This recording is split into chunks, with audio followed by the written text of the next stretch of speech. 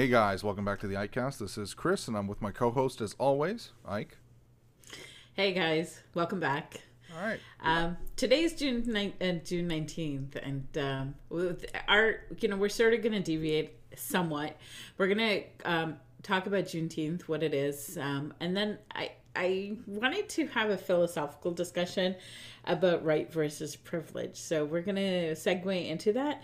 But we're not sure where the discussion of Juneteenth is going to take us because, again, we sometimes go down rabbit holes when we start these discussions. Absolutely. So, starting it off, June 19th, otherwise known as Juneteenth, as you elucidated to me right before we started this. Yeah. I don't know why it's called that. But, all right, so June 19th, Juneteenth. And as far as I know, and maybe this would show my ignorance, the only thing I know about it is from a show that was on a while back called Blackish. It's still technically. Oh, okay. All right. Or it was. But yeah, they had an episode dedicated to, specifically Juneteenth, and the thing that the thing that I took away from it is that it has something to do with emancipation. Right. So we know that, President Lincoln he had done the Emancipation Proclamation of 1862, right? We know that, and Juneteenth is sort of it grows out of that. Damn, can you pause for a minute because I just spilled all my Coke? No worries. Go ahead. And we're back. A minute and 40 seconds into it, we had some technical issues, but we solved it. But nevertheless, we're back to the topic and discussion at hand, specifically Juneteenth, which it is. Right. And just, before I go back into it, I tend to talk with my hands, so I have to make sure that, my water or anything is not sitting around, otherwise it's going to go flying. Okay, now dialing back into Juneteenth. So, Juneteenth comes out of, Texas. So, on June 19th, I'm pulling up the exact date, sorry. So Juneteenth is the celebration of Emancipation Day. You're right, Chris. And the reason why June 19th is the commemoration of it, the term Juneteenth is used. Even Jubilee Day has been used. Black Independence Day, Emancipation Day. These are all iterations of Juneteenth. But what had happened was that the Emancipation Proclamation abolished slavery. It was supposed to abolish slavery, right? Mm-hmm. It declared the end of slavery in the Confederate States, and because of certain political considerations, the states were slow in abolishing it, and so what happened was that on June 19, 1865, a general order, I think it was General Order Number 3, by the Union Army General Gordon Granger was announced, proclaiming and enforcing the freedom of enslaved people in Texas. Now, what had happened was, with the Civil War happening, a lot of slave owners who had migrated, what they did was they migrated from the states. They didn't want to be part of the war. They migrated to Texas. And at one point, I think the number was they had close to 250,000 slaves in Texas. So once the Civil War was over, the next step was to enforce the proclamation in Texas. So on June 19, 1865, Union Army General Gordon Granger, he went to Galveston, and this is where they made the proclamation. Okay. Right. And so it's celebrated on June 19th, even though technically there were still two states that were outliers and had not outlawed slavery. There were the border states of Delaware and Kentucky at that point. But on June 19th, Texas, I think, was the largest state with slaves at that time because of that migration. So it was declared. And so was Texas not subject to the Emancipation Proclamation, or is just the reality that they didn't enforce it on non-secessionist states at the time? Yeah, it was a reality that it wasn't enforced on non-secession states. It wasn't that there. It wasn't. It didn't apply to them. It applied to all of the states. It just Texas wasn't enforcing it. So June 19, 1865, Union Army announced General Order Number 3, proclaiming and enforcing that they're going to be enforcing the freedom of enslaved people in Texas. So June 19, 1865 is when that proclamation declaration happened. And, Texas was told that that the Union Army would enforce it. So what was happening was, for those states that were not enforcing the proclamation, the Army would go in and enforce it. Okay? It would enforce the freedom of enslaved people. And so that happened on June 19, 1865. And this is being a, within the African American communities, it has been celebrated, but it's not something that a lot of people know about. And we as Americans, we're learning about this, as a result of shows like I think Blackish. I think it's fair to say that a lot of, sort of very important cultural touchstones for the African American community, for Black people, throughout the United States, and perhaps even, in Canada, where we have a large population of Black people who were, came out of the United States, specifically out of the slave trade, getting out of the slave through trade. the Underground Railroad, right? Of course, yeah. It's getting to Canada, a place where they were free, but still, subject to great amounts of discrimination, unfortunately the virtue of the time, right? Right. But I think, yeah, absolutely. There is this weird sort of, I don't want to call it a blind spot, because I think it's intentional, right? For the longest time, it was suppressed.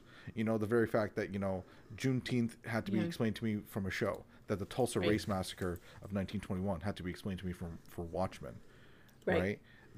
That the entertainment industry and that, art is the only means of elucidating history, right? For a lot of people is problematic, but thankfully, at least it's happening, right? And so, I mean, Juneteenth, it's been around, since emancipation, over 100 years, if I'm being... And Chris, the way it came around was, it really happened organically, because, June 19, 1865, when it was, the event happened, and then the following year, on the anniversary, it was celebrated, the freedom of enslaved people, and it was the Black community that was, of course, celebrating it, right?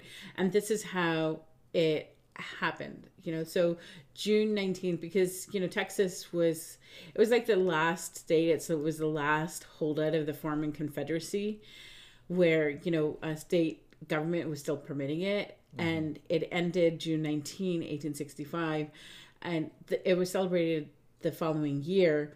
And it, from 1866, it's an annual celebration of freedom, which, and you're absolutely right. I mean, it's, it's not, when you do when we do the naturalization test, it's never mentioned there, right? This is part of history that's never in any of the questions. Never mentioned, never mentioned. It's like, if we don't mention it, it didn't happen, or, we can ignore it, but you can't, right? Because this is history. This is part of the foundation of this country, which needs to be addressed. We can't ignore it, because we need to learn from it. And we need to ensure that this doesn't happen.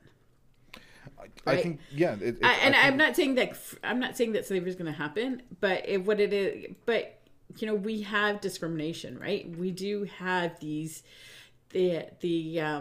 haves and the have-nots, and there is a continued suppression. Yeah, I think that oppression has existed and will exist, right? As long as there is people with power and people with strength over others, there will be people who will be oppressed by that power. Yeah. Right. And all that comes out of it then is, all right, now that you know of this, what do you do? Right. Yeah. And ensuring that it doesn't happen. And before the time, it was always about which populations could you exert control on. Right. right? And it used to be seen as, people of color, people of other races, they had an inherent either genetic or God predisposition to disadvantage, right? Mm-hmm. We are allowed to do these things to them, right? Because they have some sort of deficiency, which allows us. We are caretakers. The great burden of us is that we must Yeah. take care of all these lowly ones. And so that was done on racial grounds. In the modern day, it is argued on economic grounds, Yeah. right? It's like, why are the poor? It's like what it all the way up into the like all the way through the 80s. People like Reagan, people like Thatcher, arguing that you know poverty was a defect of character, Yeah. right, as opposed to just an actual just lack of money, right? Like it all subjugation relies on the idea that someone else is lesser and for the reasons that you choose. Right. Race used to be the thing. That's no longer the gauche way to do it. And people don't want to subjugate people on race. But economics, there's this new idea. It's, the poor, they cause their own issues. It's sort of like the very right wing sort of take on it, right? But that is the current reality. And you see it, of course, among a lot of conservatives where they see, they think of people as lazy. They think of people as inherently, not undeserving of certain things, right? And it's all depends on what's the sort of in group to take away rights and who doesn't, right? Mm-hmm. But yeah, I mean, this is one of those things that like slavery and it's the realities of slavery and the long history attached to it, Mm-hmm. and the continuing history of what happens afterwards, right? It's not like, after these people were freed, they were given equal playing fields. Of course not. They were in still reduced capacities. They were still surrounded by people who didn't see them as equal, right? Right. Their right to vote was still being impacted, right? Yeah. You had I an mean, that's what apartheid this, state continuing all right. the way until, the 60s, even further, right? Right? You had the creation and building of monuments to Confederate generals in and around the time of whenever there was a push for any kind of civil rights, Yeah. right? A simple truth to remember of what your place is and what Right. we can do. And of course, and it's like, how would you feel? It's like that guy fought to ensure that I was not free, Mm-hmm. right? Right. That Right. I could never be free by virtue of my skin color and nothing else. Yeah.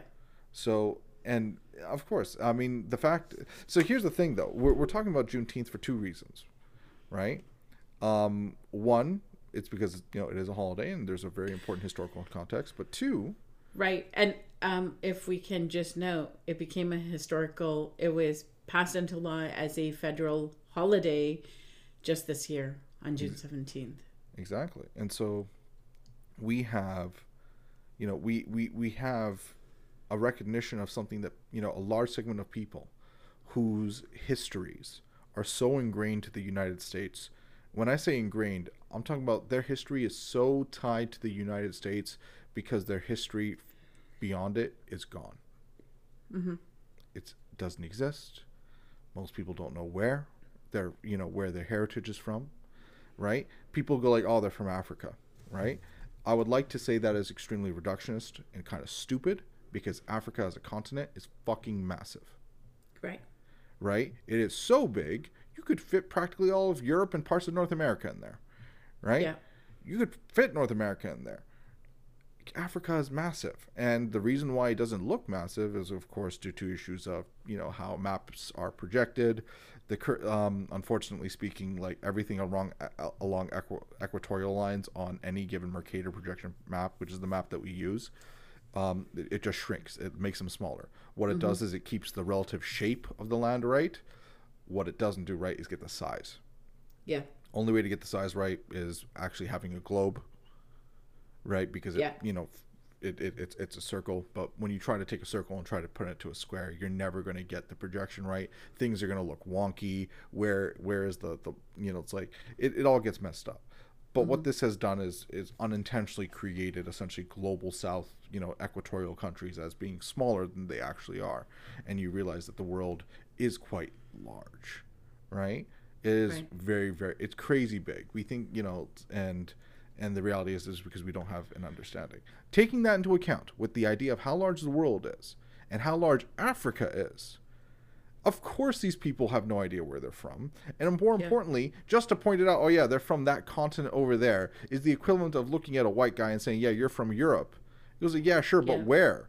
I mean, if there is a marked difference between an Irishman, an Englishman, and a Scotsman, right? And they exist within the same chain of islands, Right. right? If there's a marked cultural difference between these people, of course there is a difference between people who come from tribal locations and nomadic cultures and city dwellers, and people all the way from North Africa down to sub-Saharan. There is going to be massive differences on a continent that is also massive. So Right. we have this weird double standard. Of course, Europeans are this wide eclectic mix of cultures and peoples, right? But Africa is just one place, right? Yeah. It's all that's Africa. It's just one continent, black people there. And in North Africa, we have some Arabs, right? Right. It's Right. it's reductionist, and it takes away from the reality that, imagine you're a white person and you cannot successfully point to what part of Europe you're from. I want to point out, we celebrate July 4th, right? As independence from the United Kingdom or Great Britain at the time. But so we have this has been a celebration that's been happening since independence. But, Juneteenth, it was an unofficial celebration of emancipation of freedom, right? And I mean, I've been reading about this, Chris, and it's really interesting, right? It was celebrated in Texas by the following year, right? And here's the thing: is celebrating it wasn't easy as well. Initially it was celebrated in churches, because guess what? Spaces, yeah. Yeah, because because black people were barred from using public parks. There were still state-sponsored segregation of facilities. I mean, black leaders raised money to purchase land that would allow them to celebrate Juneteenth. And FYI, the 10 acres that they purchased to celebrate is now known as Houston's Emancipation Park. Okay, so that's to put it in perspective, is that to celebrate their freedom, they had to purchase land. They couldn't do it openly, right? And as the migration started happening from the South and going into the other states, Juneteenth traveled with them. The Jubilee Day, Emancipation Day traveled with them. But June 19th was the day that they celebrated, is because that was the day it was declared in Texas one of the largest holdouts of the southern states. Yeah, right? I mean, Texas has always been that sort of thing. Right, and you think about it, 1865 to 2021. How many years has it taken for it to be officially recognized? And we're still not.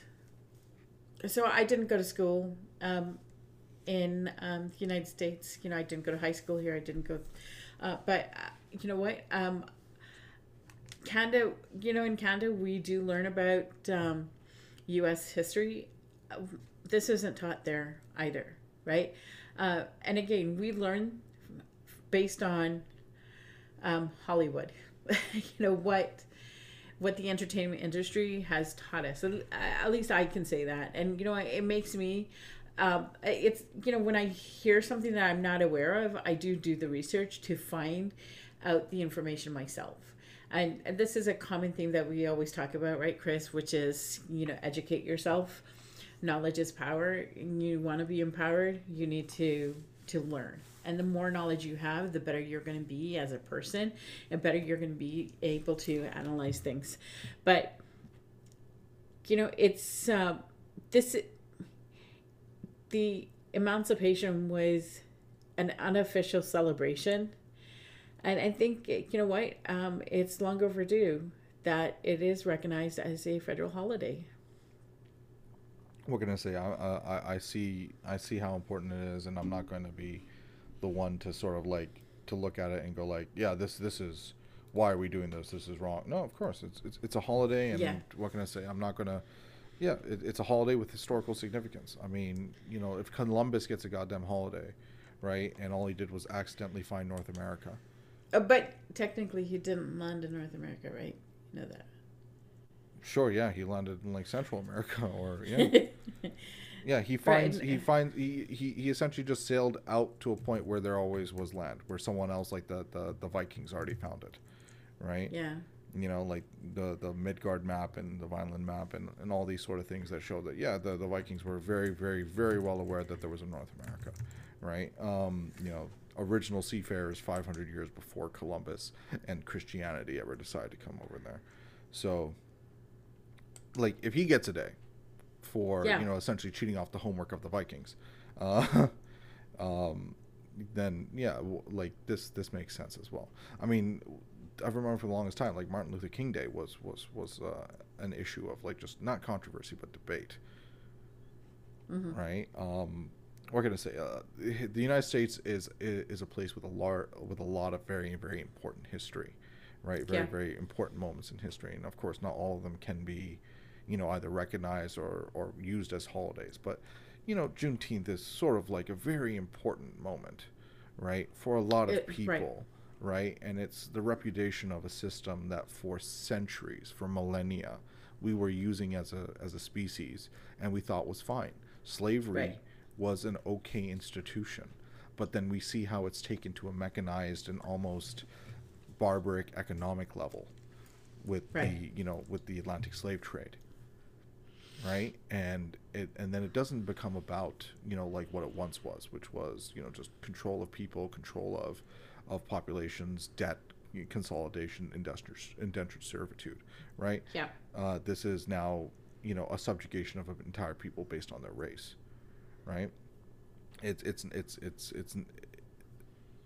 the ending of that institution, in term like I'm not one to say something is a truly godly event, but Mm-hmm. of course I'm there to say it. It's like, yes, thankfully, that thing is done. It's not to say it's done everywhere around the world, but it has been clearly and historically easily, proven that it is no longer acceptable, right? So much so that the soul of a nation was on stake when they decided to go over civil war for the idea that, maybe I do want to own people, right, as property, right?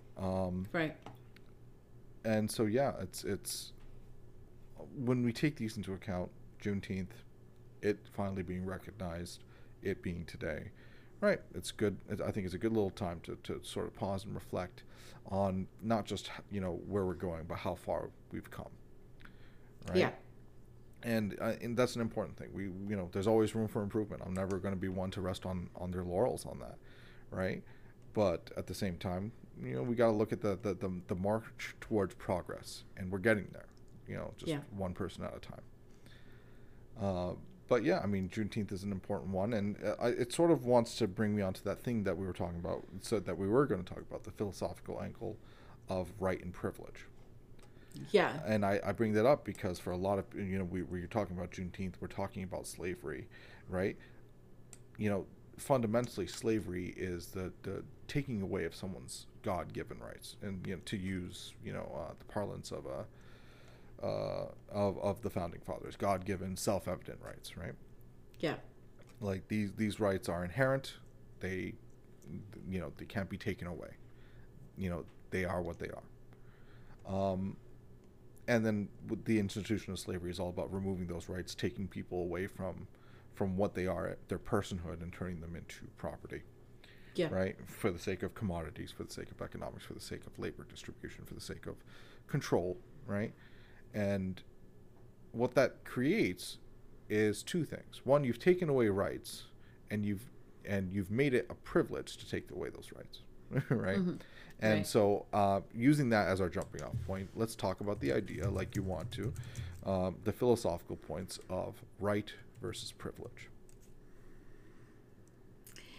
Yeah, so I've been thinking about this a lot, Chris, and I just I thought it would be a good discussion for us to have in terms of, you know, what do we consider to be our inalienable rights that can be taken that cannot be taken away. There, it's that basis of a basis for natural law, right? As opposed to a privilege. This is a right that's being granted to you, but can be taken away from you if you violate certain rules. Yeah. That we as a society have put on, right? So it's a question of right versus privilege. We've talked about this too. One of the things we've talked about is healthcare. Is this a right or is it a privilege? Right? We all have. We all have a right to have good health, right? Yeah. But does that mean that there's a underlying responsibility of the government, of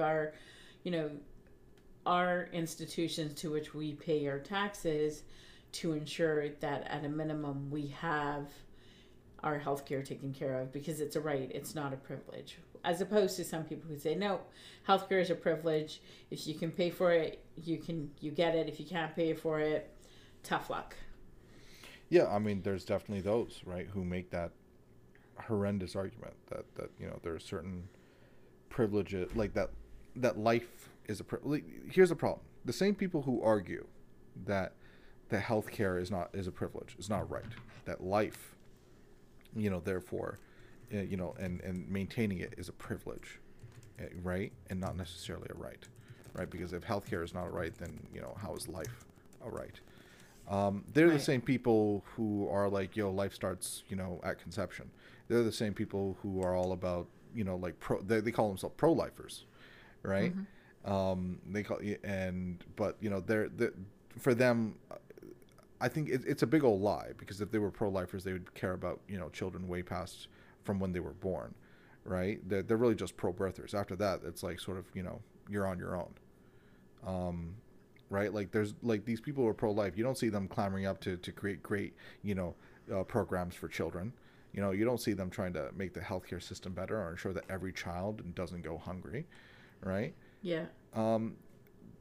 It's if you were truly someone who was all about pro-life, right? Yeah. You would try to mean that you want to make everyone's life better, but right. You're really just about controlling women's bodies and making sure more people are born because of, either religious fundamentalist beliefs about whatever, right? Or, you think that, a baby is created at conception, which doesn't make sense with any of the laws in human nature or any other aspect of biology, right? Like I feel like these questions have been sort of settled, right? But forever they're going to be continued. And this entire point of, like, the right to privacy, which was Roe v. Wade, right? Which then in turn evolved it to, essentially allowing abortions to be legal, right? Came from an inherent right of privacy that the government had no right to be anywhere near, what you do to your own body, with your own body. Yeah. Right? Right. Like there was like that was Roe v. Wade, and the idea of what rights are and how they expand, right? And who is covered under these rights, right? I said right again. Because you have to remember, like, these rights are great until they don't, apply to black people or women, yeah, Asians, right? Asian Americans. Asian Americans were legally throughout in Canada and the United States, legally discriminated against with the anti like they couldn't even get citizenship. No, and I know in Canada they had crazy immigration rules which would prohibit, their ability to come to the country. Absolutely, yeah. Like very, very racist immigration policies that were focused on European-only immigration, right? Especially for country like for the United States, not so much. The United States has so many people in it. Immigration is not really the thing that's going to maintain their thing, right? Like, unlike places like Canada. Canada relies on immigration, right? We have such low birth rates here. We have, you know, a Yeah, relatively small but Chris, population. I mean, I think that's the case in the U.S. as well. I mean, the Well, it's reason why yeah, we have population growth is because there was a migration allowed, and I think there's areas where there's negative birth rates in the U.S. as well, and absolutely. so There's areas with negative birth rates. I mean, but you have to remember, like the history of the United States. look at Japan. Oh, Japan is falling apart with all the Yeah, craziness and they have to deal Japan with. is. I think Japan has. Yeah, I think they've made their immigration more flexible to allow for Okay, so yeah, migration. so yes and no. They have made it flexible for migration, but not for citizenship. Yeah. Well, Germany's the same way. You can't get German citizenry, but you can be a resident of Germany. Exactly. And it's for Germany. It's for Germany and Japan. They come from the same place, believe it or not, right? Mm-hmm. It's old leftover fascist ideals about blood and purity, Right. right? You could be married to a Japanese person and you can't have citizenship, right? You could. Which is interesting because when it comes to the First Nations or the tribes here in the U.S., they've got I think they've got like percentages. If you can get you possibly could continue to get recognition as a Native American or Aboriginal or part of First Nations.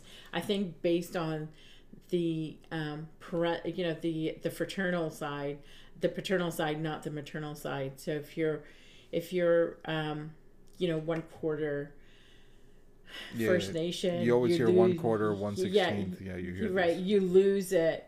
Whereas if it's the same degree on the father side, you continue to maintain it.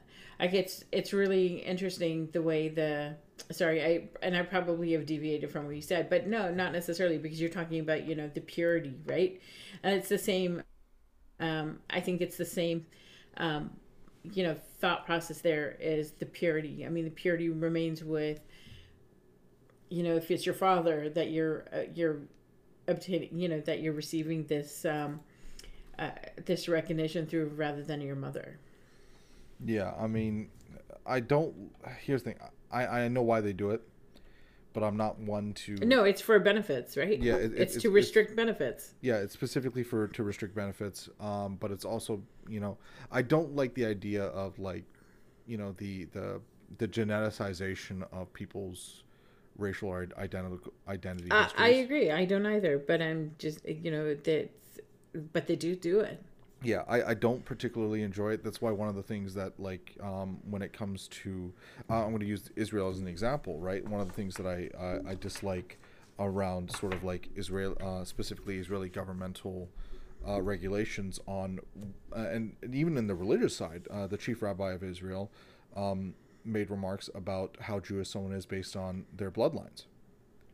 Right? Yeah. These are remember, Judaism is a religious belief, right?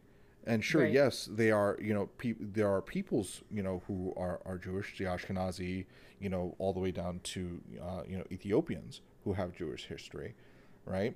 Right. But these are peoples, these are, peoples, these are individual ethnicities, right? Right. But they're trying to make the argument that being Jewish is an ethnicity. At least the chief rabbi was at the time. Right. I don't like these disseminations of who is what and who isn't, based especially on genetics, right? I do, and it's less of worrying about a reality, or worrying about like this being used as like some sort of way to separate people. It's less more about that. It's just more about like, it's okay, like you're gonna keep on moving the line on that. You don't want that Gattaca moment, right? Where your genes determine everything about you and your human history. Right. If you guys don't know, Gattaca is a movie. It had Ethan Hawke, Jude Law, and Uma Thurman in it, and it it was purely based on genetics. Whether or not you were based on your genetics, whether or not you would be, you had then the qualifications to, go to space or something like that. It predetermined what you could do, what professions you can take, what you would be eligible for. Yeah, absolutely. I mean, and the main character wasn't the main character wasn't a a baby created in a test tube. He was a natural born, and he had the natural, and whatever frailties and issues he might have as natural born. It wasn't taken out of him. Yeah. So one of the issues is that this world. So Gattaca is a good and bad example. Yeah. Right? It's a good example of showing you like what genetics will eventually do. Right. Like they'll take away all these sort of things. It's a bad example in terms of society. Yeah. Because what it is that it's like very, very, yet we're going to talk about Gattaca very simply, but this person didn't choose to opt out. This was chosen for them by their parents. Yeah. Right? It was a choice though. Right? So this, but not his choice. But not his choice. Someone did make a choice though. This wasn't a random happenstance or the luck of the dice or just, no, someone made a choice. Right, and the parents didn't make the choice for the second child. Because their first child had all this discrimination, right? And then they did that, and then they didn't do it for the second child. The reason why, of course, in Gattaca, the character couldn't go to spaceflight is because he had a numerous list of issues that other candidates did not have. He has all these different risk factors genetically, which he cannot change, that no one else has. In any other given scenario, it would be like, yes, we do not want someone to go into space who has risk factors for failure. Yeah. Right? And of course, it's unfair this happened to him. Right? He didn't make this choice. Right? Why shouldn't he shoot for the stars if he wants to? Right? That's why you got to really worry about, like, when it comes to genetics, it should only be limited to medical elements. Right? If the Gattaca situation ever occurs. And then now I'm going to bring it back to our topic, which is right and privilege, right? In the future, when CRISPR and all these mRNA sort of genetic changes are being allowed, right? Right. It is going to be a privilege for the rich of society to make themselves genetically superior to the rest of us. Yes. Right. It will not be a right like it is in Gattaca, where anyone can have it and you have to opt out, or someone has to opt out for you before you're ever born.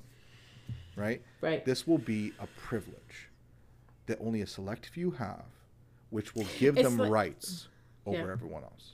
Right. It's the altered carbon type of scenario, right? Correct? See, I'm using right as well. Yeah.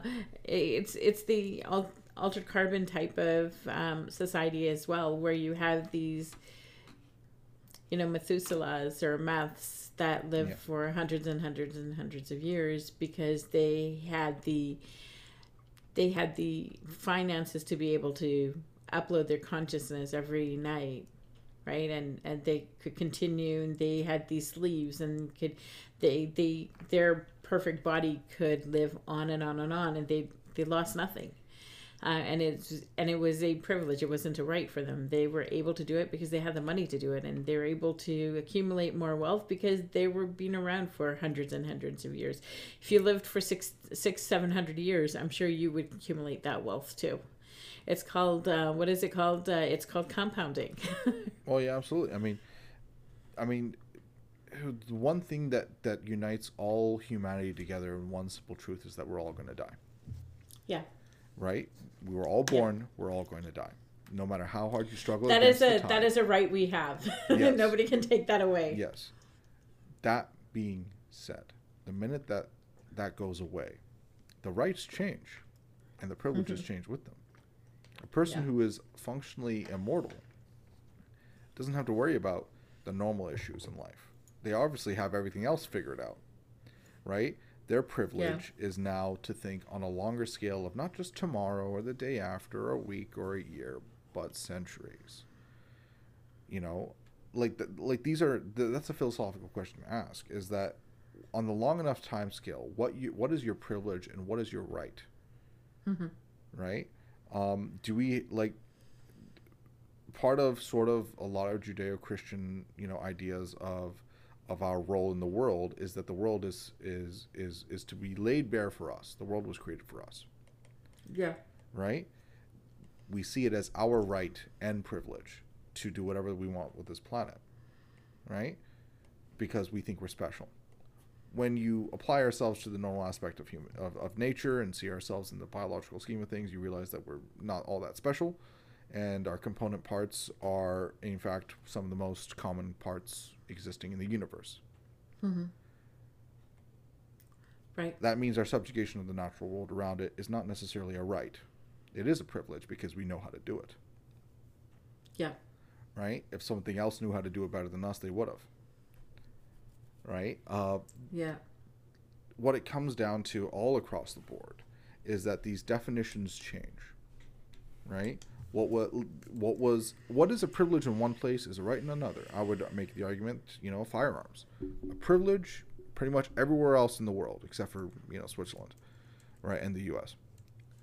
Right? Firearms. These are privileges everywhere else in the world. Just like driving. Driving is a privilege. You need to prove that you know how to drive. Right? Yeah.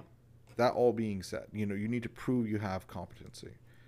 United States, a right is including firearms. Right? You don't have a right to drive, or other very important stuff, but you do have the right to get a gun, and no one can, take that away from you. Right? Except for the government, or if you're black, or some sort of visual minority who decides to stockpile guns in the 60s because of, racial tensions at the time. Those people, you can you can take away their rights. The point I'm trying to make is that while it seemed like a hard and fast right, the right to bear arms, who practices that right shows you how it is adjudicated differently. Right? Black Panthers start arming themselves? No, we're going to have to start making changes to the gun laws. Right? Militias start arming themselves? It is what it is. It's their right. Right? Like that is the place that we're in. Right? Of because even if, rights are great and all, but they're not even applied uniformly across the system to all people. Right? Like that great line in that film Lincoln by Spielberg, right? Tommy Lee Jones, his character, Representative, I can't believe Stevens or something like that. He makes an important speech. I believe it was on his Oscar reel for the year. Tommy Lee Jones says, I don't believe in equality in all things, just equality before the law. Mm-hmm. And it's not even that. We don't even have that yet. Yeah. Right? And his reasoning is great because, how can there be equality in all things when, I see people around me who I know are freaking morons? Right. Right? How can the world truly be equal? Right? When this exists. But he goes that's not the point. I don't believe it in everything, but before the laws of men, you have to be treated equally in front of it. And that is, I think, the most important right. Right? That the law applies to you equally. And the reality is, as we found out, as we know, as years have gone by, going all the way back to now, where we're talking about this on Juneteenth, right? Your rights, right, are never guaranteed. Your rights, even though are on one of the most important documents in the world, because of virtue of political or sort of societal norms of the time, they are not guaranteed. And the definitions of who are under that umbrella of rights can be shifted. Because it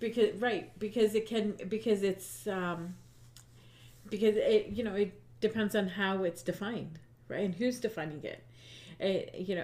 Our ultimate authority is the United States Supreme Court, right? Is it a liberal court? Is it a conservative court? And is it an original text type of court, or is it do they believe that there's an evolution, or that the Constitution is a living document? I mean, you're right. Our limitations, our rights are limited by how they will be interpreted, and it does change from. Thank God, our rights have changed from what they were in during the Civil War to now, there has been progress. Yeah, and the progress needs to be remembered, and we got to know the strategies that work to ensure that progress. Yeah. And taking that into account, taking that, into play. There's a lot of work left to do, and we do have to examine our rights and how we apply to them, how they apply to us, and what can be done in the future to ensure them. Right. And what can I say? The battle of ensuring that all people are protected, because right now, like, it's always that moving momentum, right? At first, it was now people of color, then Yeah. it became women, Yeah. right? Then it became homosexuals, Yeah. then now we're moving into the LGBTQIA individuals who are now pushing for equal treatment, right? Yeah. As we put, like, the scope of who is protected by rights, because rights fundamentally are protections. Yeah. Right? The scope of who is in this protection is expanding, and it needs to continue to expand until everyone is within that protection. Yeah. Right? And the definitions of who these people are, that of course just it will take immense amounts of time. But we have time. Right?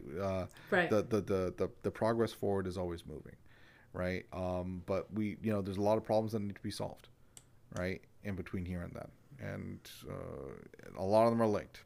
But we need to expand our rights to ensure that everyone has them. We need to ensure that the rights that we have are adequate and not limited. We need to ensure that they're strong and not subject to the whims of arbitrary power and capriciousness. Right? All of these things are important, because otherwise people will use their privilege to take those rights away from you. Right? Yes. Their position of power in which they can limit the rights of others. But we're seeing that, right? We're seeing that with all of the voter suppression laws that are being implemented and enacted, under the guise of protecting elections. There's a concerted effort to reduce or impact one's right to vote. Yeah, and you see that, and you just look at, like, how short-sighted it is. Yeah. Right? And that's the major definitional word I would use is short-sighted. People being that short-sighted on something that should be a very, very simple reality, right? Simple thing to fix. But we'll move past that. Also, I think we've been on this topic forever. Holy crap! I told you we do end up going down these rabbit holes. I'm this is a topic I want to be able to. I do want us to come back to.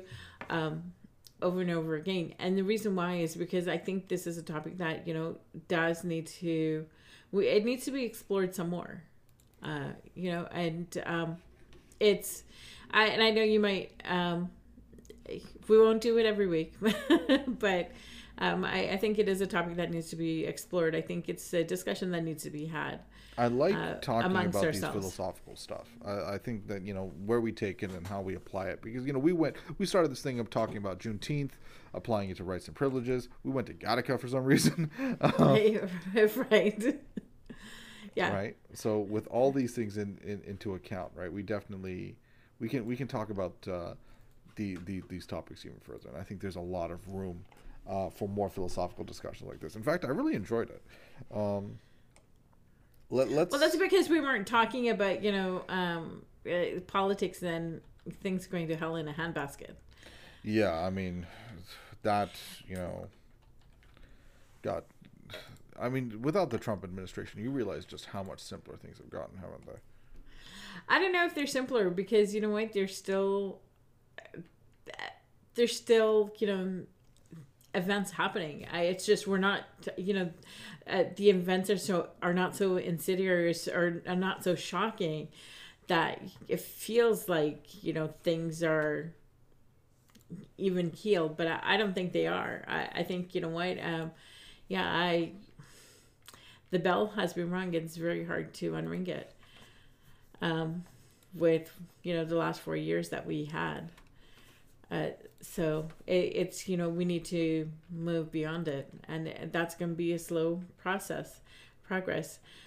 One thing we didn't mention this week, there was the G7, Yeah, the and G7 it meeting. seemed to be like pretty laid back. There wasn't anybody pushing, you know, everybody to the side to get up front for a photo op or anything like that, which was good. There was some civility there. And on that note, we are going to end our warm room. Yeah, How do you like that? Yeah, let's get out of the war room and stay away from the G7 and all that insanity, and go straight to one of the more interesting things so that we're going to talk about in our entertainment section. We normally talk about, like, say, Loki or something like this week, but this week has been busy. Oh my gosh, yes. It's been an insane week. While I know, like, so, like, it came out Wednesday and I only got to watch it, like, last night. Right? I haven't even watched it, so I can't even talk to you about it. Yeah, I'm not going to talk about it yet. We're going to talk about it, and we'll do, like, a double special next week. But yeah, Loki episode 2, be ready, you know, stay tuned for that. We'll talk about it next week, along with perhaps Handmaid's Tale if we're able to get to it. The 4th season just ended, but yeah, see those in the future. What I do want to talk about, things that I've been sort of like doing, just consuming in the background in between my normal stuff. You know, my youngest brother has always been trying to get me into anime, and I've been trying. I'm thankful that he's at least, you know, been successful where I haven't. He finds me at the right time. Like, he's with me enough all day to you know, just make these just to just sort of like figure out when's the right time to sort of like sneak it in there, get me to start watching, get me to go like, oh, this is pretty cool, or oh, I never saw it like that. And so like, he started with, like, ages ago, he made me watch a show called Cowboy Bebop. It's sort of like, you know, one of the most important animes of its time. Yeah. And I believe they're turning it into a live action show on Netflix soon. So Which one? Cowboy Bebop. Oh, yeah. Sorry. Yeah. So they're turning that into a live action show.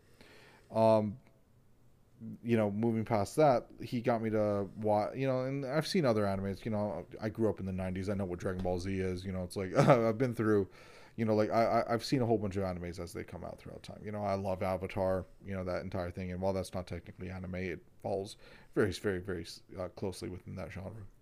Right. And of course, I'm a huge fan of cartoons, right, across a whole bunch of mediums in terms of animation. So anime being sort of like my natural, you know, blind spot, right? Yeah. Has always been one of those things that, you know, my brother's trying to elucidate me on, trying to get me, you know, to look at some interesting stuff. And recently, a couple of months back, he showed me an anime which I thoroughly enjoyed, by the same creator of Cowboy Bebop, called Space Dandy. And it's more comedic, and it's like Rick and Morty before there ever was a Rick and Morty. It's about like all this multiversal stuff. I believe in every episode, like, the character of Space Dandy dies. Oh, wow. Like, he dies in every episode, and Okay. the next episode starts and they pretend like nothing happened, because, you know, it's multiple universes and there's no such thing as canon.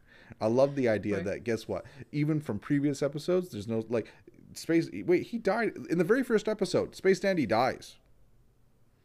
Right, and they just Wow. keep on doing, and then they go like, wait, they literally like, wait a minute, how are we supposed to get off the planet if you detonated the bomb? He's like, oh, that's a good point. And then it just explodes. Right, and then next episode he's there. And so there's 24 episodes of this show of like no canon, no continuity. We don't give a crap. The villains die every episode, the heroes die. Like, it's so crazy. But I was like, I love how ingenious it is. I love the fact that it's doing what I praise Rick and Morty for. It was doing it way before Rick and Morty. Right? So there was that. And so I go like, all right, you know, when he showed me Space Dandy and how much I enjoyed it, I was like, hey, all right, if you've got something else, you know, show it to me. And my brother's smart, right? He works slow, right? He will show me like a morsel. He'll start talking to me about it. He won't get me into it, right? He'll just sort of like earworm it into me, right? to where one day he'll just put on an episode randomly, like, oh yeah, we're talking. Okay, let's put it on. Let's watch it. What is this, right? And he did that with me with a show that I've grown to enjoy to the point where I call it my favorite anime that I've ever seen of the limited animes that I have seen. That being Berserk. Oh man, that show. Crazy, right? Ooh. Okay, so as I understand it, you and me came to Berserk at different points. So my brother does not like the sort of 3D cell shaded animation that they do with sort of modern 3D animation for 2D style things. So he purposely did not make me watch the new Berserk films that came out. But they weren't 3D, Chris. I don't understand what he's talking about. Okay, so they're not technically 3D, but what it is that they make 3D models and they portray it as 2D, right? But it's still it's done on the cheap. It's so that they can do it cheaply, and he doesn't like that animation style in particular. It's technically 3D animation, but it's done cell shaded to make it look like it's 2D. And the problem is that with a 3D animated show, right, that's done that way, running at 13 frames per second, which is like the normal rate for animation, it looks very jank. It looks very janky as opposed to 24 frames. I didn't think it looked janky. So here's the thing. I decided to watch it myself. I don't have a problem with this animation style. But as I understand, anime fans hate it. Okay. They do not like this style. I've asked a couple of different people about it, and they're like, yeah, this style is the worst. I don't see what they're personally talking about. No, I agree. I don't like the 3D style at all. In fact, there's a couple of, Netflix has done a couple of them where it's the 3D style, and I'm like, I can't watch it.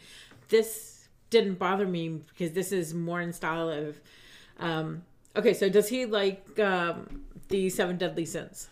I don't think he, that's the thing, I don't think he does.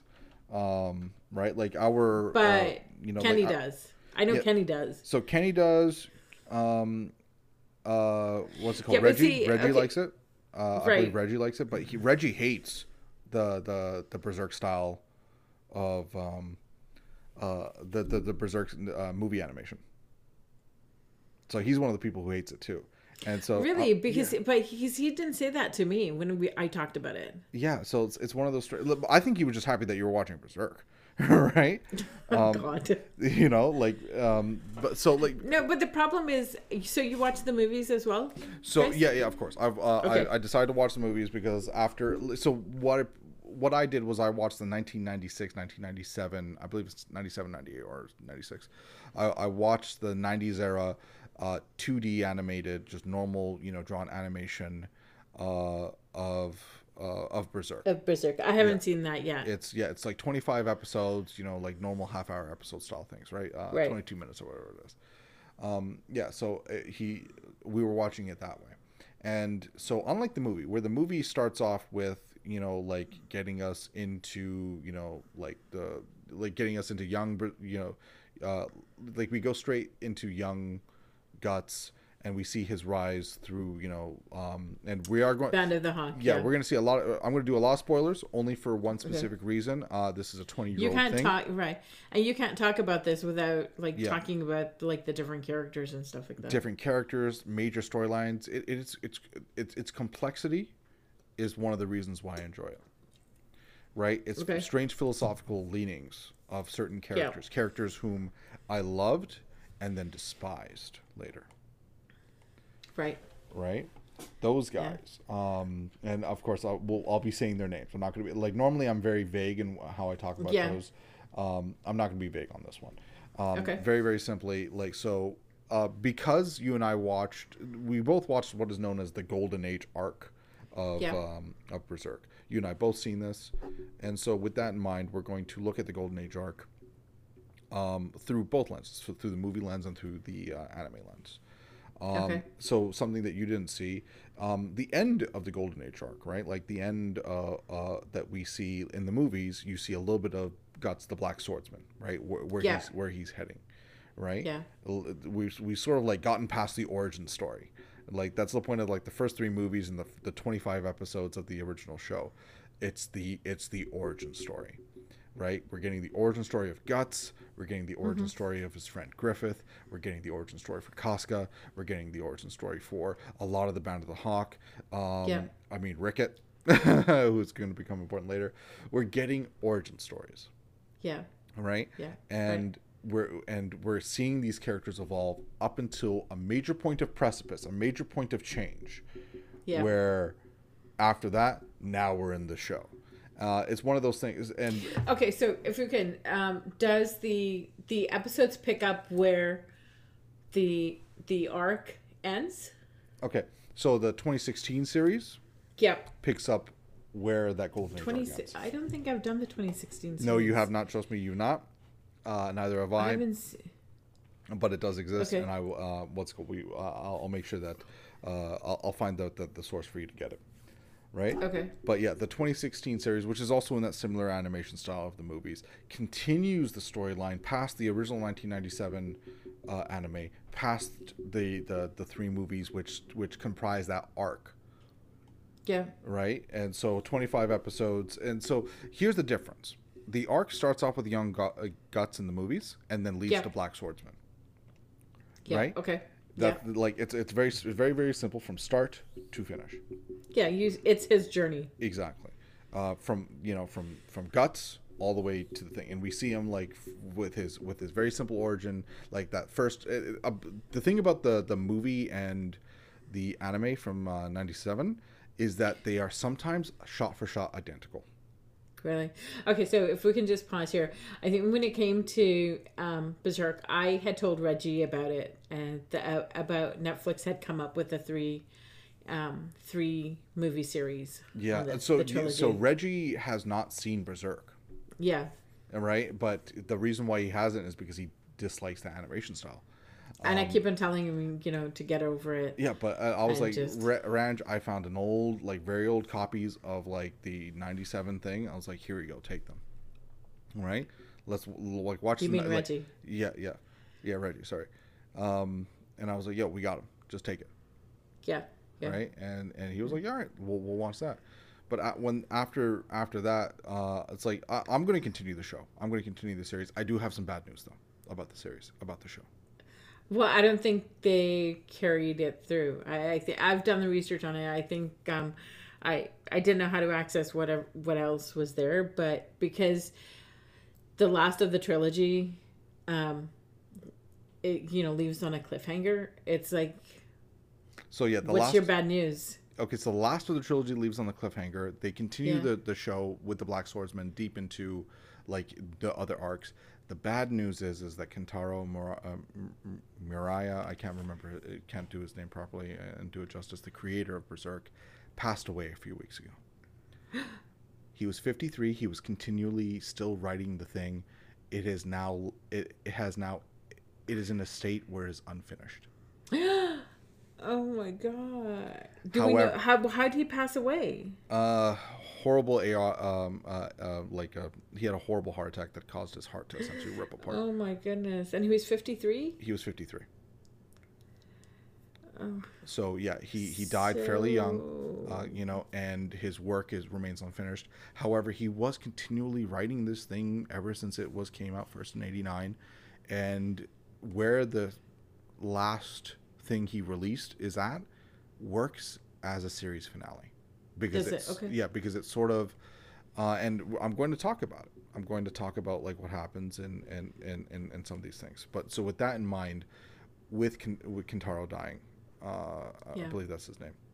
I should probably look it up. Actually, I'm not gonna. I'd like to do this guy justice because what can I say? Yeah, it's Kentaro Mira, yeah. So yeah, with him passing away, a lot of people are trying to figure out where's is it going to be continued? Are they going to end it? Did he already have an ending planned? Right? These sort of, and he died very recently. He died in May, right? Mm-hmm. So it's like a lot of these things are up in the air, and he was, he already was like intermittent when he would release stuff. So. Yeah. We're like that. Like when I found that out after watching the show, I was like devastated because one, the show ends in a way, and similarly the movies, it ends in a way going like, crap, I want more.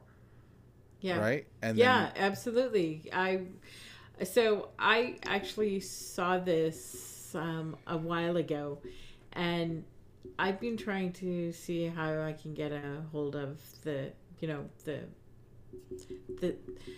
what's happening next. well, yeah. What can I say? I have Berserk 2016, which covers a lot of the other sort of arcs.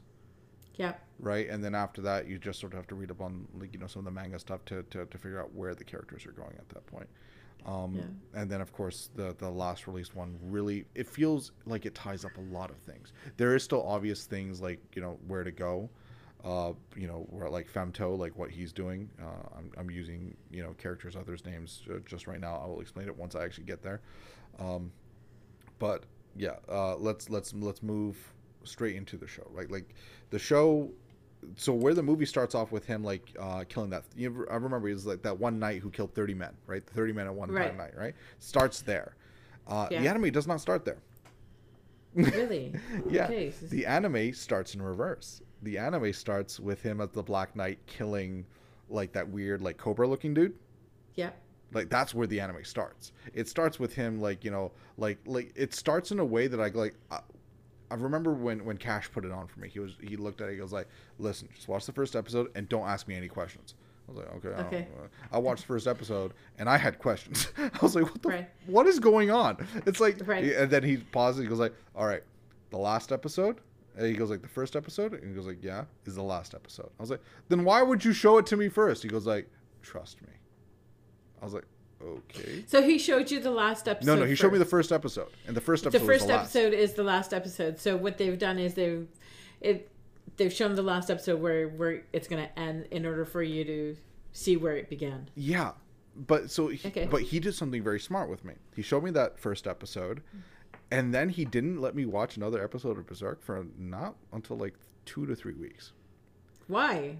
So you would forget it? Because I forgot the first episode, right? Oh, wow, and then he starts it at the normal stop.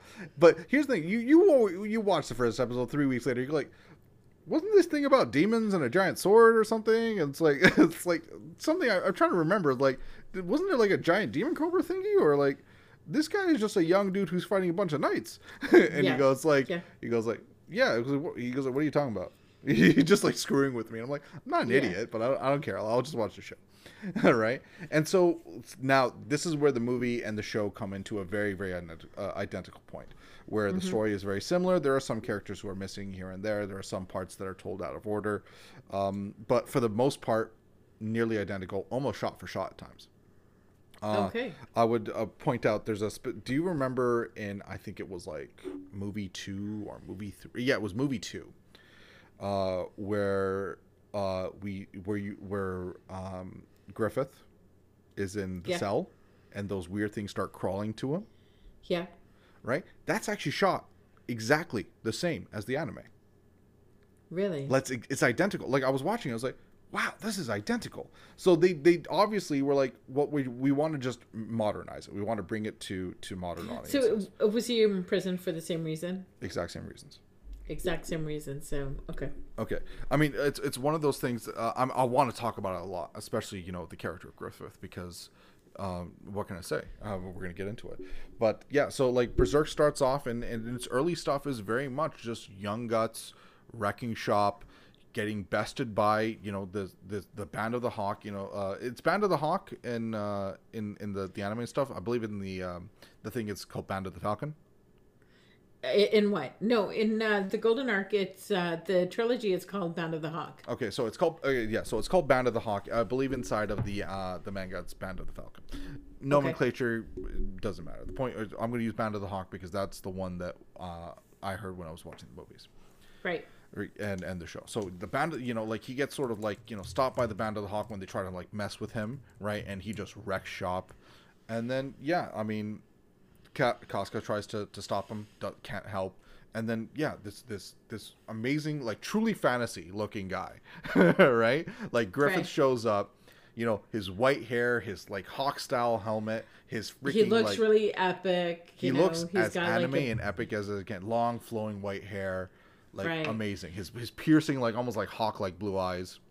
Yeah. right? You know, he's very like he's almost angelic. That's precisely the point. Is like and then you hear him talk, and he's very, very, like here's the thing, and I'm going to point this out. It's something that I do every once in a while. Like I'll have it in the background. I watch a lot of reactions to movies I've already seen. All right. Yeah. And I do that mainly because I enjoy watching other people. It's like watching it for the first time for myself. Right. Right. And one of the reactions I was watching was Gladiator. And the guy I was watching, he for Joaquin Phoenix's character, he goes like, I'm getting some real Berserk Griffith vibes. And I'm like, what the fuck? How does Joaquin Phoenix's character fit? I was like, that doesn't make it. Like, and this is before I ever saw the show. Right. I was like, what does so that even mean? You don't know what the reference. You don't know the reference. Yeah. And I remember this when I'm watching this, and it's the one thing about Griffith that is a great character trait. Oddly enough, an important character flaw, right? His ambition. Yeah. Right? Griffith is, he's a commoner, right? Despite, looking at him, I'm like, are you sure you're a commoner and not secretly an angel brought down from, it's like from the heavens. Yeah, whatever your reasoning is, Mr. White Hair, who has, who's also smarter than everyone else around him, right? Yeah, he Griffith just shows up, and he does the great thing, and that he bests Guts. Like Guts' whole thing at the time when he's young is using his strength and his advantage, right? Yeah. And like that first fight we see him, he kind of breaks that axe head so that when it hits his head later, it just shatters so he can kill the other guy. Yeah. Right. And then Griffith remarks, he goes like, you were really lucky. Right. Yeah. Yeah. Right. And so, yeah, you're like, okay, yeah, very, very lucky. This is the character.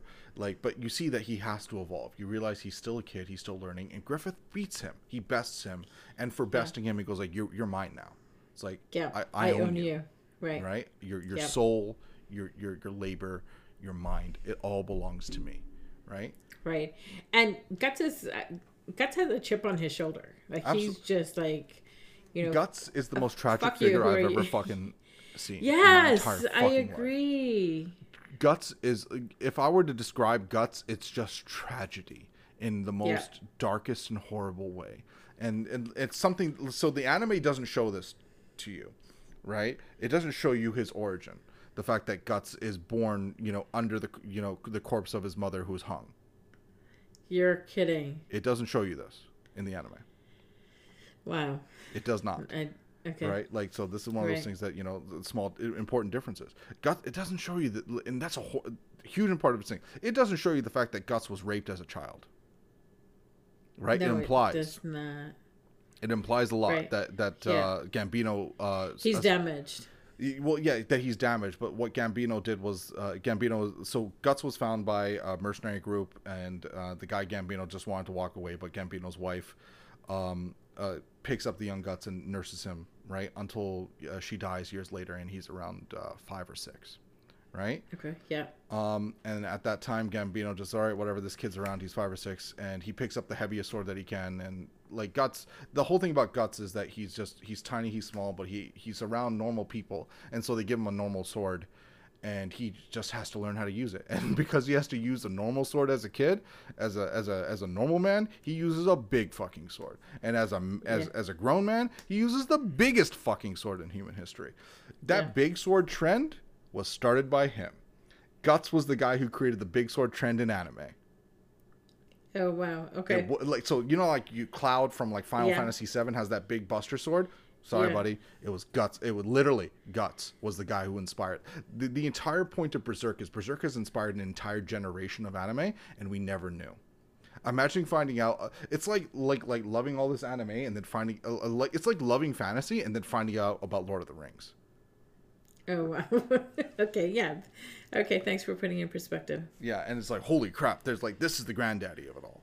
And so, yeah, this incredibly tragic figure of Guts, who was born under the corpse of his mother, whose adoptive mother dies when he's 6 of illness, whose father figure of Gambino sells him off as a sex slave, right?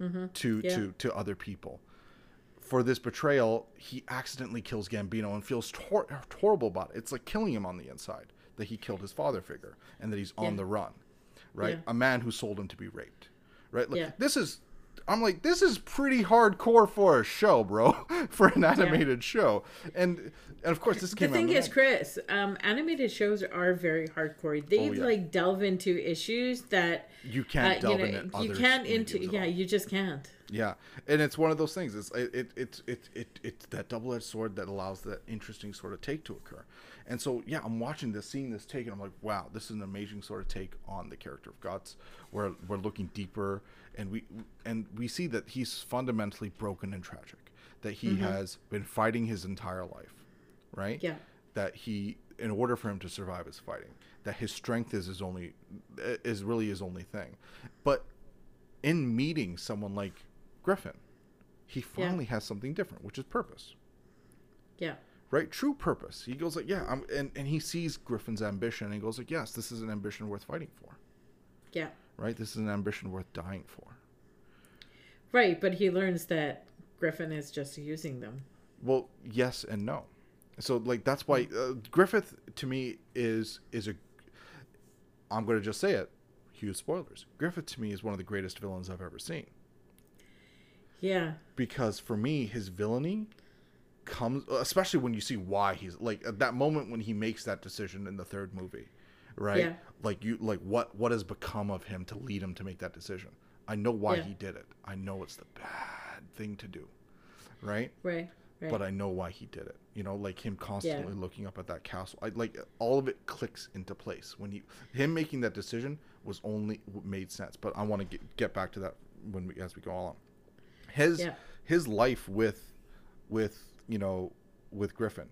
with the Band of the Hawk over 3 years, right? Yeah.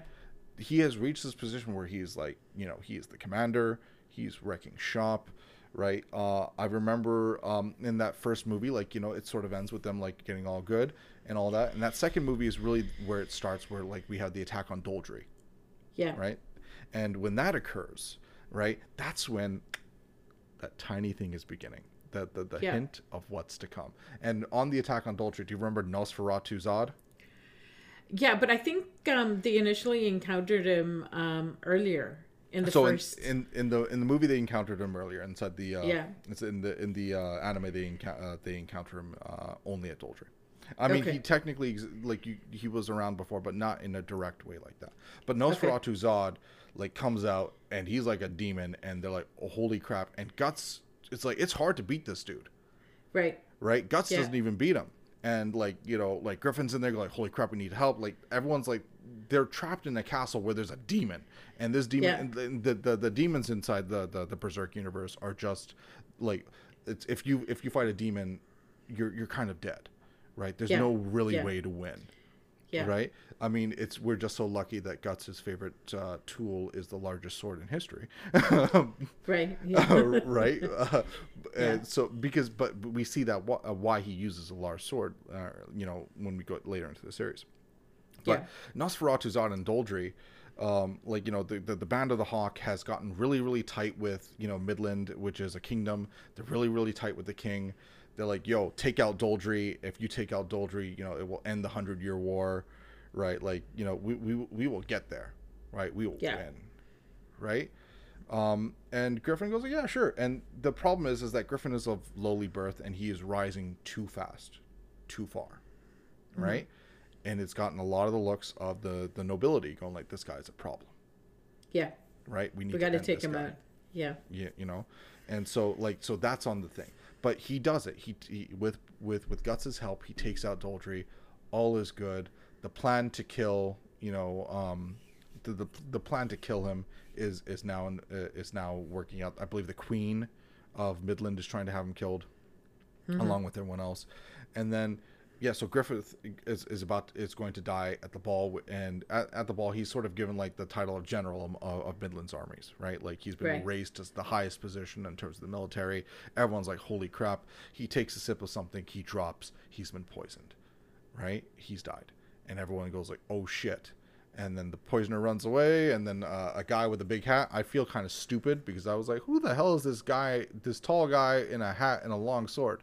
I was like, who the hell is this guy who's taking out like the conspirators and the collaborators and all that sort of shit? And I was like, oh crap, I'm a moron. It's Guts. Right. Right. And then you realize that Griffith knew the attack was coming on him. He got all of his enemies together. He burned them all together. He used his connection to one of the ministers to grant him even more power. Griffith has played the game right, and all of his enemies have been taken out in one swoop, and he is general. Yeah. His dream is near completion. But earlier, he says something to Guts, which is the thing that causes everything. The one line that he says, which destroys everything. Mm-hmm. And it's something that he doesn't even realize what he said in the meaning of it, which is that he can't see another person as his equal without them having that similar ambition, right? That drive to do something. Right? Right. He makes that, he just makes it an offhand comment, and it's this thing that he doesn't realize what it means to Guts. For Guts, he goes like, holy crap, Griffith doesn't see me as his equal because I am bound by his dream. I don't have my own. So he leaves. So he goes like, I think it's about time that I go. Griffith has achieved his greatness. He's going to achieve it further without me. The war is over. He doesn't need a warrior. Right. Right? I'm going to leave. I need to find my own dream. Right? It's like I've been living my life fighting for others. I have to fight for myself. Yeah. A very important, very beautiful, like, sort of idea. And, like, he's close with a lot of the band of the Hawk, right? Now the White Hawk Knights, because they've been raised to such high levels. He was close to all of them. He got, him and Casca were developing a sort of relationship, but Casca was really into Griffith more than anything else. Yeah. Right? Like, there's a lot of that going on, right? And then, as he's leaving, Casca realizes it. Everyone calls Griffith, and Griffith brings back that thing he did in the very first movie, all the way back to almost like the very beginning of the series, which was, I told you, you're mine. You want out? Right. You got to get out the same way you got in. Right? And he defeats him. Oh, yeah. Easily. That thing, like, where before his blade broke, yeah, Guts' blade broke in the fight, which caused him to become, Griffith's retainer for life. This time, he just shattered Griffith's blade in one stroke. Mm-hmm. Right. Stops it right before him, doesn't kill the guy, puts it in his back, walks away, never turns back, never looks away, never turns and looks. Right? And then Griffith is just there on his knees, broken by this. He goes like, don't worry, Griffith will be fine. This won't mean anything. Right? He doesn't realize how important he is to Griffith in that sense. Mm-hmm. Griffith, so broken by this event, I think personally, right, seeks some sort of control and then right away tries to seduce the king's daughter. Mm-hmm. Right? Which then he gets caught for it, and then he is captured and he's branded a traitor, and his knights are fucked and they're all to the wind. But he, Guts is not here for any of this. He left like a day after he leaves. All this thing sort of happens, right? Yeah. And then he's doing his own thing. So in the anime, he just like doing his own thing for a year. It just skips like a year. Yep. Right. I think the same thing with the movie too. In the movie, don't they show the Skull Knight around this time though? Yeah, I think so. But he's on his own. Yeah. So like, but doesn't the Skull Knight show up to him in this time period just like very, very quickly? Because so like in the movie, so in the show, the Skull Knight's in it, not at all. There is no Skull Knight. Right, this is an important character who's important for the future. He's not in the show because he wasn't when the show came out in '97. There wasn't an idea that this character would become bigger or not. Right? Yeah, it was a character that was. He was in it, but they made choices and they chose not to include him in the show. I believe he is in the movies, and so. But yeah, he's gone for a year. He's making his sword a little bit better. He's training. He's making money. Right, he's winning in tournaments, right? Right. But then he finds out there's a possible attack on the Hawks, right? Like that they're camped nearby. He comes in to help them out before they get destroyed, and he finds out what happened, right? Him and Casca, get very close because of this, and they're like, and he comes out very, very simply. He goes like, honestly, I left, but he gives the offer to Casca, right? And to join him. Leave once this is over. I'll come back. I'll rescue Griffith. I'll ensure he gets everything that he ever wants. But after that, I'm leaving. Right. And your choice, come with me. Yeah, you can come with me. Right. And because she comes to the conclusion that, like her and Griffith will never, ever be a thing. Griffith is all about, obtaining his power. And the only way to do that is through the princess. The princess still loves him. Right. She helps them try to get Griffith out. They do this amazing quest. And while Griffith is in prison, we see that he's lying down and he's being visited by demons. Mm-hmm. Right. He's being visited by dark, evil things. Yeah, one of the things that Nosferatu Azad had told Guts was that Griffin would betray him. Yeah, I mean Nosferatu. He's not going to be the good guy. Yeah, he's not the good guy he thinks he is. Yeah, something that I totally forgot to mention. In that fight with Nosferatu Zod, the reason why they weren't Nosferatu Zod survives, and the reason why they didn't, why he doesn't kill them, is because he sees around Griffith's neck is something called a baylet. Yeah. Right, which is like an egg that has the features of a human being, but all in weird Picasso places. They're all in the wrong places. Yeah. Right, like when I say features, like the features of a human face, like eyes, nose, mouth, right? These 5 features, but all in the wrong place, like a Picasso picture. Right. He's wearing a crimson baylet around his neck, and yeah, Nosferatu Zod sees it, and then right away, like turns to Guts and goes like, "Hey, listen, I'm just gonna tell you, this man who you call your friend, he gonna betray you. It's gonna get bad. It's like when you call this guy truly friend, that's when it's over. Like you're done." He just tells him. He tells Guts. In the anime, he shows up later and tosses Guts a giant sword because he just likes Guts for some reason. Yeah. And he does that same in the movie. But yeah, another interesting sort of like the demon is just like, "Oh man, you don't know what's coming, buddy. You're gonna enjoy this, son. You're gonna love it." And so we it's like with that in mind. He's in this prison. He's lost his, he loses his baylet. It falls out of his neck and into, of course, the drainway, and it drains out into the river. Yeah. Never to be seen again. Sure. Or so we think. Or so we think. But yeah, it gets to this point, and so that's really pretty much the end of like the second movie. And then we get to the third movie, which is really the trying to get him out. Once we get him out, realizing what has been done to him. I mean, the level of brutality of the show Berserk is almost poetry in what they do. Yeah, they show the mental and physical torture that Griffith goes through. I mean, he's like, by the time they find him, he's like barely alive. Like he's not functioning at all. Yeah, so like he's a skeleton. Yeah, in the anime of what they showed that they did.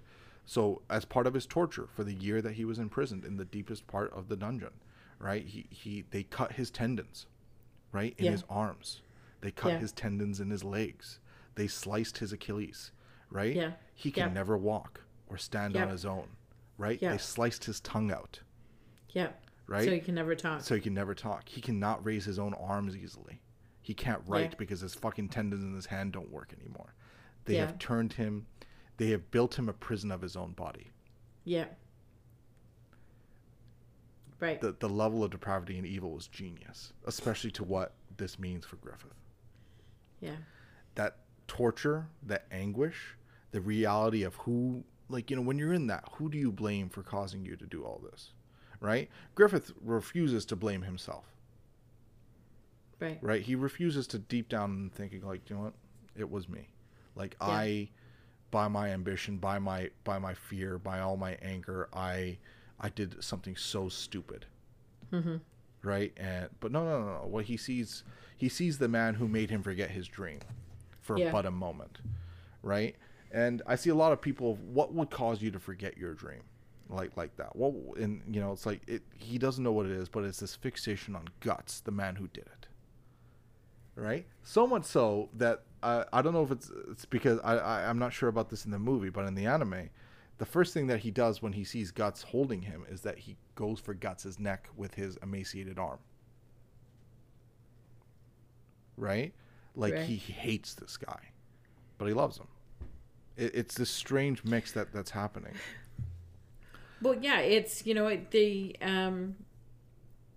it's you blame everybody else except for yourself for the path that your life has taken, right?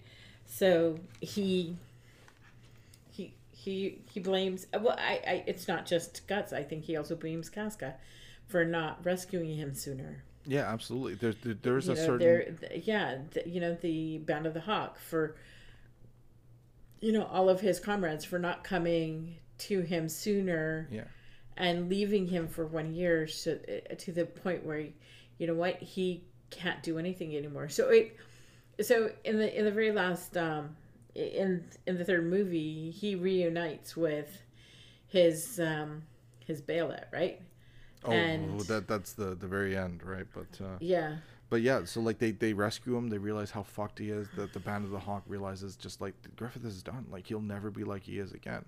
And Griffith, yeah, meanwhile, is like in his own head, looking at this metaphor. And I love the metaphor of what it is. Right? yeah, It's the castle, this white castle in the distance, that he yeah, knows he needs to get to. And then on his ground, the bodies that it takes to build that path. yeah, Right? And yeah, him being told, it's like you do realize it will take many more bodies to reach that castle. Right? yeah. And the more and more he thinks about it, And the that's more, the demons who are telling him that. yeah, the demons are telling him this, but the demons are right. Like they build out his entire life, and they go like, look at your ambition. You knew from the very beginning what what it would take for your ambition. For every man that you have under control, right? For every body that is under your command, they have killed many bodies, Yeah, right?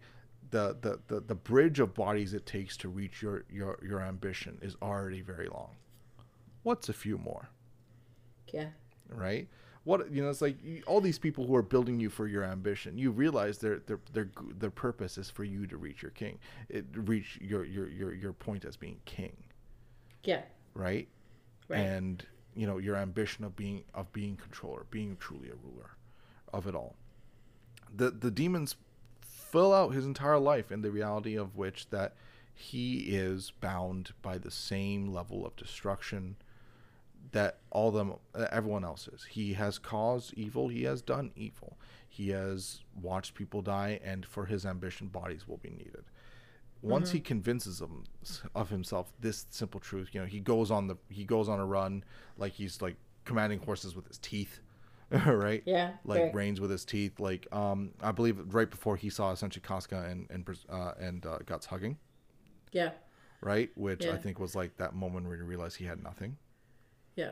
Right? And then he goes out. Yeah, but he never, he never valued Casca. Well, that's the When point, he though. can, It's like right? when you He didn't value Guts either, he didn't. Yeah. or any of his men. They were yeah. means to an end. Yeah. He's come to the conclusion that they were always a means to an end. I mean, I Yeah. believe he did once value them, but I don't think he does anymore. So much Yeah. so that everything is now a means to an end for him. The truest of the narcissistic tendencies of this individual. Yeah, And so then he goes. Like his wagon sort of crashes. He falls out into the water, where he and he finds tries it. to right. Yeah. Well, the intent was for him to commit suicide, I think, but he finds his amulet, Yeah. right? That Yeah, he he- always had around his neck. Yeah, he tries to kill himself by slashing his neck, but he finds his amulet. His blood touches like that Bailet, and then Guts is there. He goes like, "Hey, what the hell?" And he goes, "Don't come closer! Don't come closer! Right? Don't touch me." Guy does it. Guts gets closer. Guts does it. The Bailet activates. The eclipse occurs. Right? The features So, of this. Guts touching him. Is that what activated it? I don't think it's Or what was it the activated eclipse? The I think eclipse. it was the eclipse activated The it. eclipse definitely activated it, but I think what happens is when Guts touched him and when everyone else got close, they Yeah. got trapped in the same thing that he was in, Okay. which means they all later will get them. So the eclipse occurs, the amulet, its features return, its eyes open, its mouth opens. It changes the world around it into these. This is where the Right, by the way, it's a from at different this dimension. at this point from here on out, this is when I was looking at my brother. I was like, What the fuck? is No, going on? You know what? Bones doesn't watch these, so I watch it on my own, and I was watching it going, "Holy fuck! Like, what the fuck's just going on?" Like, I have no idea the whole time. I'm just watching it, and so the brutality of this sequence it's horrendous. Oh no, the brutal. So, I mean, essentially, it's like risen up by a hand made of like faces and corpses and everything, right? Like 4 archdemons come, right? They give the big old revelation that the Baylets, like these amulets, they're little pieces from another side coming over little bit by little bit, and that people take these Baylets and they use them and they become acolytes. But one who has the crimson Baylet, right? When it activates, he will become like them, part of the hand of God hand. Right. People, and you see like the 4, like there's this tiny guy, there's this large, like weird, like kind of weird sort of like centipede sort of thing, the tiny guy sort of flying around, vampire woman lady thing with wings, and then of course their leader, Void, right? The man with his eyes shut, his brain exposed, talking in the most eloquent ways there are. Right. And telling them very simply, it's like destiny has chosen you. It's like you are the 5th member, the 5th part of our hand, the 5th finger, so to speak. Right. It's it. Once you join us, right, everything will be yours.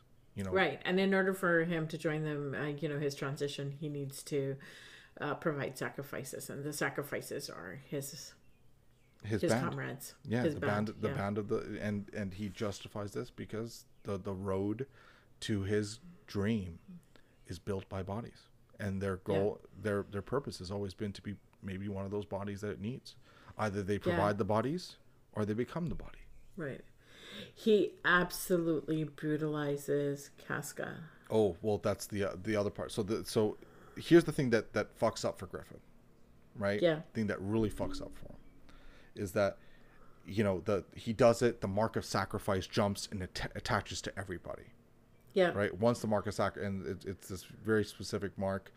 Once the mark of sacrifice attaches, everyone, and then pretty much everyone gets freaking eaten alive. Just like the acolytes, these demons who had the lesser Baylets turn them into demons through their own sacrifices. They're here now to feast, right? And in their feasting, the sacrifices, the blood, it will all help birth a new being, right? Right. Griffith's new evolved form, Femto. Later, he's known rechristened as, right? Femto is it's 1 in 1 quadrillion. That's what it means. Yeah. Right. That's how important he is. That's how special he is. He's 1 in a quadrillion. And so, yeah, he develops, right, as most of his comrades die except for 2. The 2 who survive, of course, are Casca and Guts.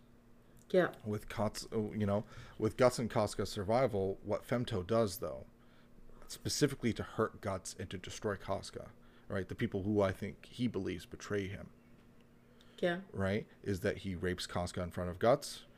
Guts, freaking the hell out, tries to stop it any way he can, cuts his arm off out of the jaws of a monster. Yeah. Right? His eye gets gouged out by another thing holding him back. Him freaking out, just ready to like wreck shit, like he's broken his tiny little blade. Okay. That's where the anime ends.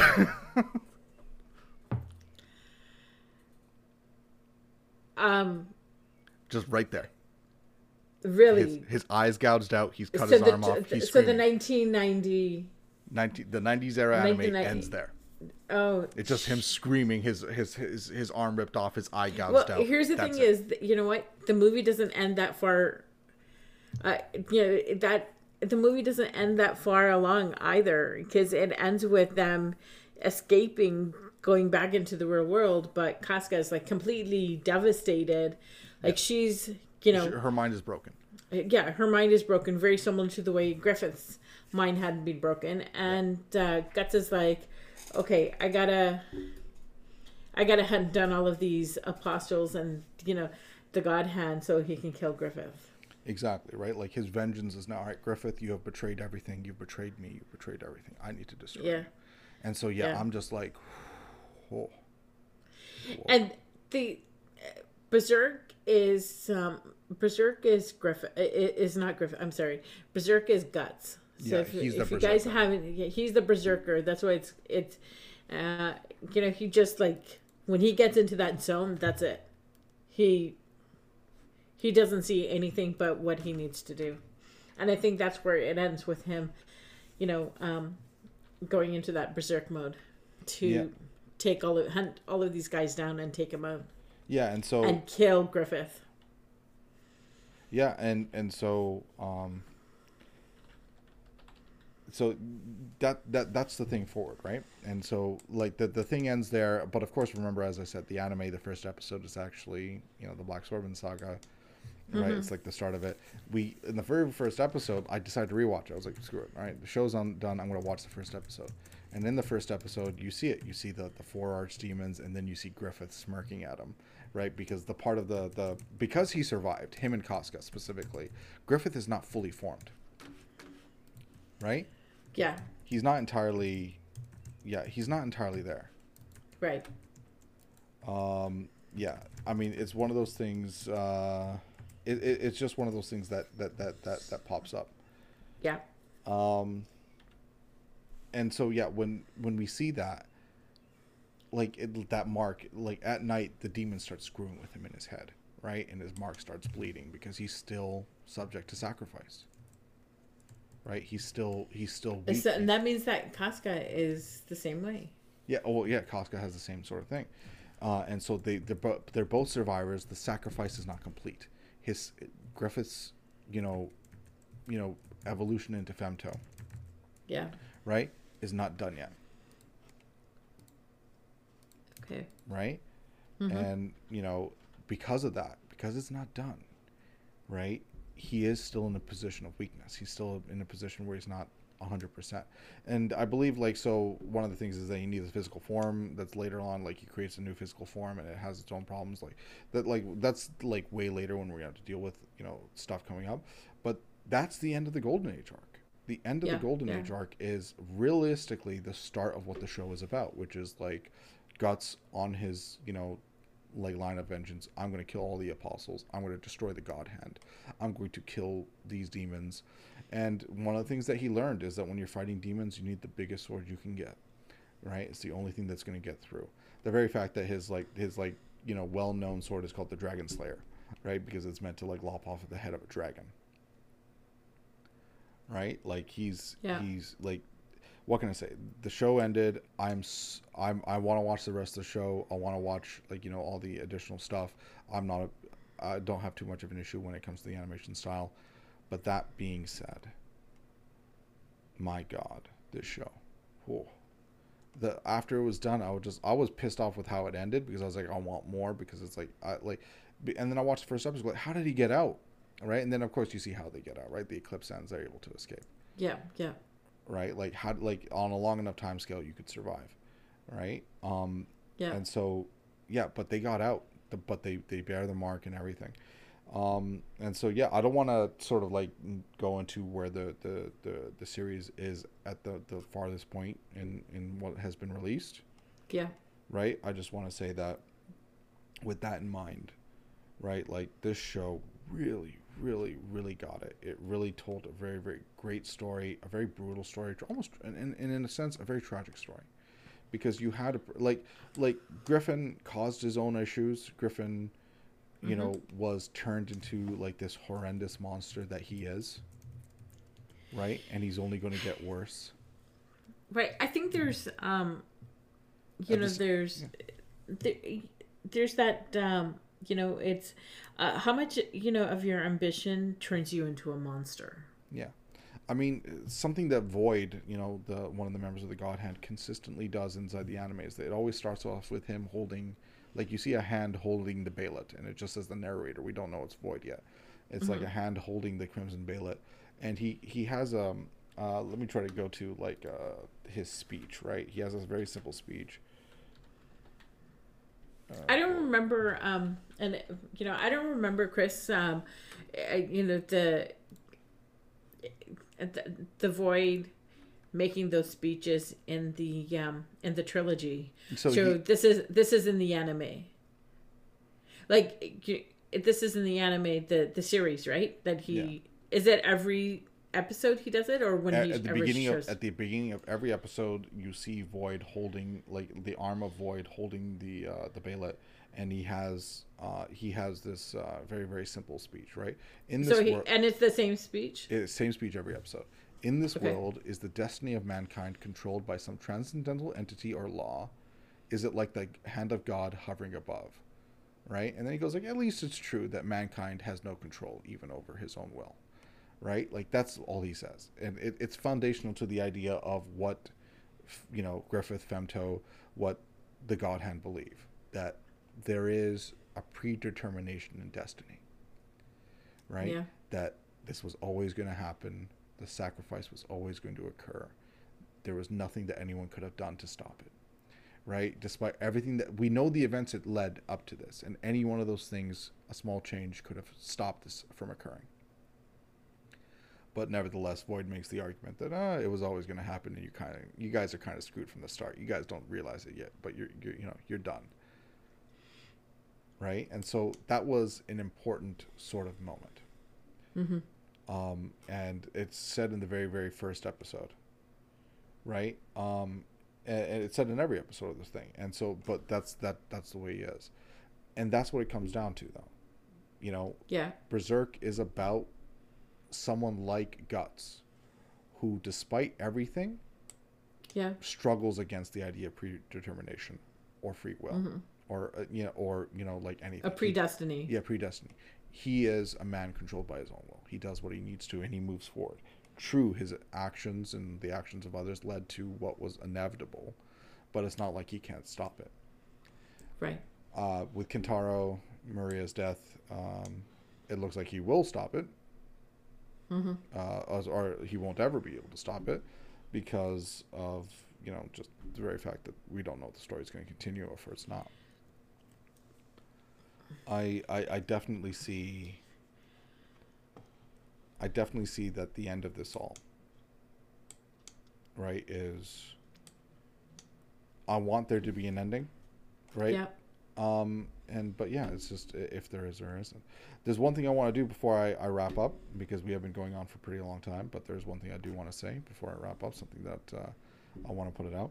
Berserk, the guy who was running the studio at Castlevania, Adi Shankar, right? Yeah. He came out and he was like a couple years back was saying that, hey, listen, if the rights things gets handled or whatever, that he would do he wants to do a Berserk series done in the same way the Castlevania guys did it. That would be awesome. Yeah. And then so with Kintaro's death, it's like a lot of things are going to be in fly with like without him pushing at it, rights are going to be sold every which way. Yeah.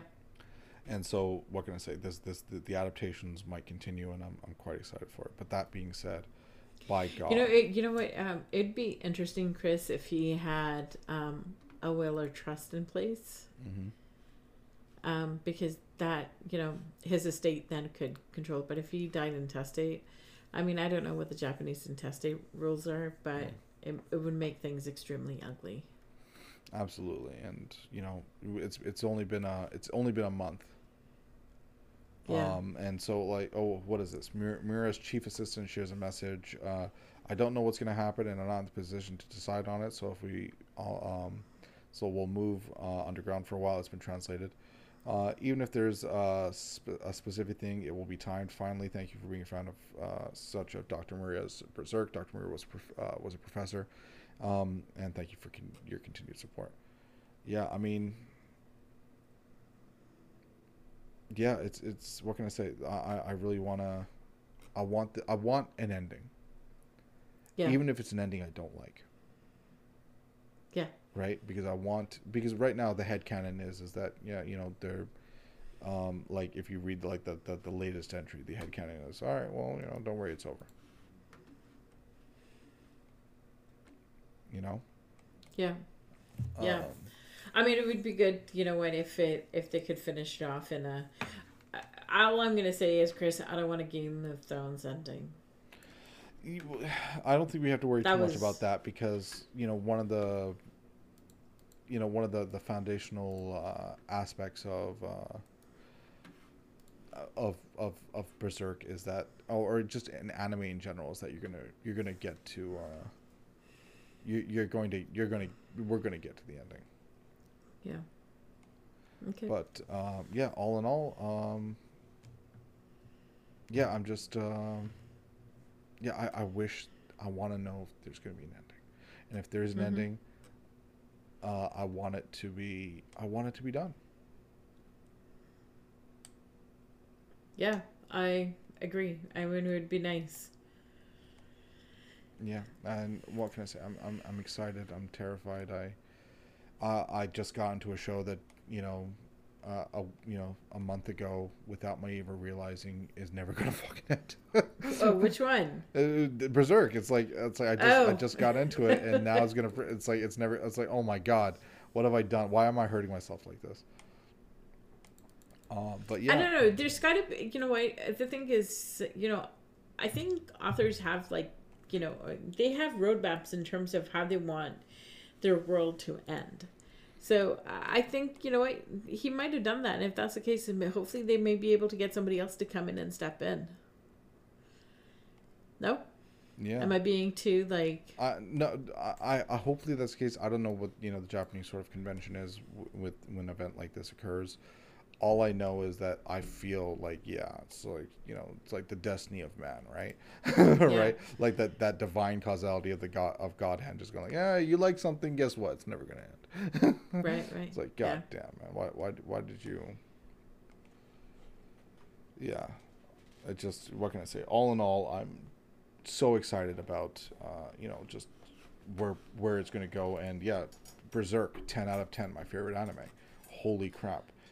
Yeah. They did the thing that I never thought they were able to do. I mean, they took a character from start to finish, and they really brought it to fruition.